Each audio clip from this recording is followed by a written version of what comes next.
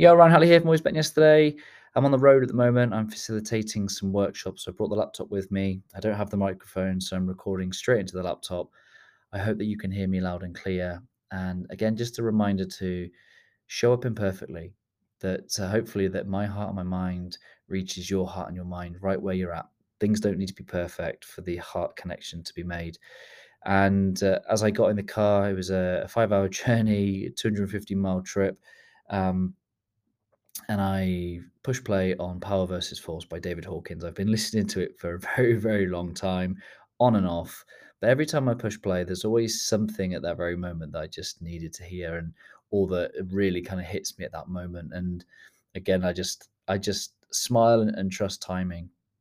And one of the things that's really stood out that I've been listening to today is this idea of heaven and hell, and the idea of this kind of judgment day is a rhetoric that you might get from the Bible, but I think we have to understand that heaven and hell are very much concepts that we can live in this very, very moment.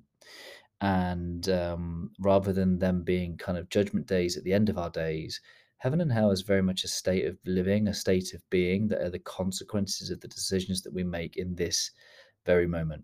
That our existence will feel like heaven on earth or hell on earth based on the decisions, actions, intentions that we have whilst we are living very much now. And the Power versus Force book kind of outlays a map of consciousness. It outlays the higher levels of consciousness from the level of courage, acceptance, love, unconditional love, joy, peace, enlightenment. And he also talks about the lower end, the lower vibrational frequency energies, the lower attractor patterns of fear, guilt, shame, anger, pride. Um, and here's the thing I've come to realize, that before I became a Christian, before I accepted Jesus as my king, I used to look at the idea that we were told not to do stuff. And I'd be like, why? Like, there was something about my spirit that was just adaptive child, never wanted to be told what to do. I certainly didn't want to be told some of the things I shouldn't be doing. Um, and that just kind of made no sense to me, especially when, some of the things that the Bible says not to do are some of the most earthly, worldly, pleasurable things that we could possibly partake in. It's just like, why would I remove that from my human existence? I want more, more, more of that, more pleasure, more, more self-serving pleasure. And it kind of made no sense to adopt a model where it says, hey, don't do those things. Why would I want to be told what not to do? And I've come to realize that um, it isn't Jesus saying, don't do these things. It's actually Jesus sharing some wisdom that says, if you do these things, it will feel like hell on earth.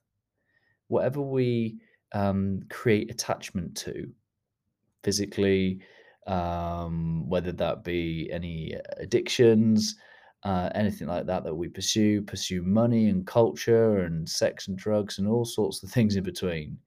That the pursuit of those things will lead to an attachment to matter, which will ultimately lead to suffering and ultimately to a feeling of lack and inadequacy, shame, guilt, depression, whatever the byproducts might be. And ultimately our spirit will feel like it's living a hell on earth. So all of the things that Jesus says don't do correlate with the things that produce lower attractor energy fields. And all the things that he does say, particularly in a lot of the wisdom that he shares in the Beatitudes, a lot of the things that he says and the way that we should live our lives actually um, create or align with higher energy attractor fields: love, acceptance, peace, enlightenment. So we can take it as a religious text, and as if to say we're being told what to do and being controlled, or we can actually look and transcend the words and get to the heart of what he's meaning. And actually the wisdom is aligning ourselves with the attractive fields that ultimately do good for ourselves and humanity, do good for as many people as possible. That's what pure wisdom is to live from that state of harmony with nature and love. I think that is the message that ultimately we should take. And I think there are a number of other religious texts that say very, very similar things. Why? Because I think they are rooted in some form of truth. I think they're rooted in some form of truth, and the wisdom that we can develop is to align ourselves with that which benefits as many people as possible, that produces good, that produces truth, that produces um, good outcomes for as many people as possible. And you could say that wisdom is also avoiding that which reduces our energy fields, reduces our pattern, reduces our vibration. So, wisdom can also be seen as not doing the things that reduce our vibe, not being around certain things, not doing certain things, being around certain people. There's a wide ranging things that can affect our vibrational frequencies for the positive and the negative. And I think the applied wisdom, therefore, is to do more of what brings us up and do less of what brings us down. Simple. Come back to that plus one, minus one mentality.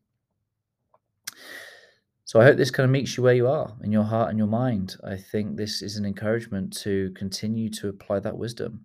Keep doing that which keeps your vibrational frequency high in the spirit of courage, of love, of acceptance, of truth, of joy in your heart this week, I hope for you.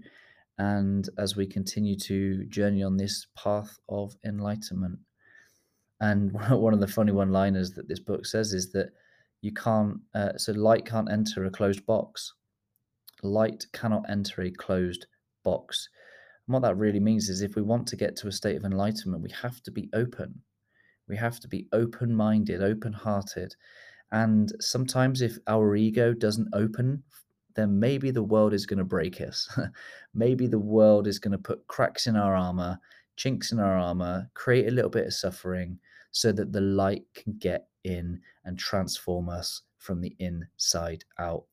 The more and more light we carry within ourselves, the more humility that we can lay down our ego, suspend the fact that we might know it all, be willing, be open minded, be an open box, allow the light in, and allow that light, that love, that awareness to transform us, to reveal something new about ourselves and other people so that we may walk with more love in our heart. Love for ourselves, love for the work that we do, love for the people that we're surrounded by. And that is one of the greatest gifts that we can give to humanity, is to grow in our enlightenment, to grow in our consciousness. And the greater light that we carry within ourselves, in us and through us, the greater spark that we will create in the hearts and the minds of other people. Happy Monday for listening to this on day of release. Keep bringing that awareness, keep bringing that love and that light both within you and through you. Keep aligning yourself with the wisdom of the things that bring you more light, that create more love and light in your spirit. Avoid those things that take it away.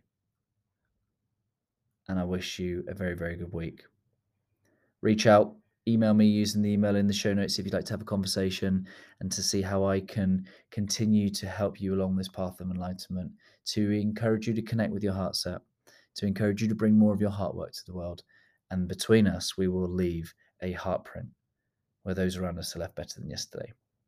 Always love, my friends. Thank you for listening, as always.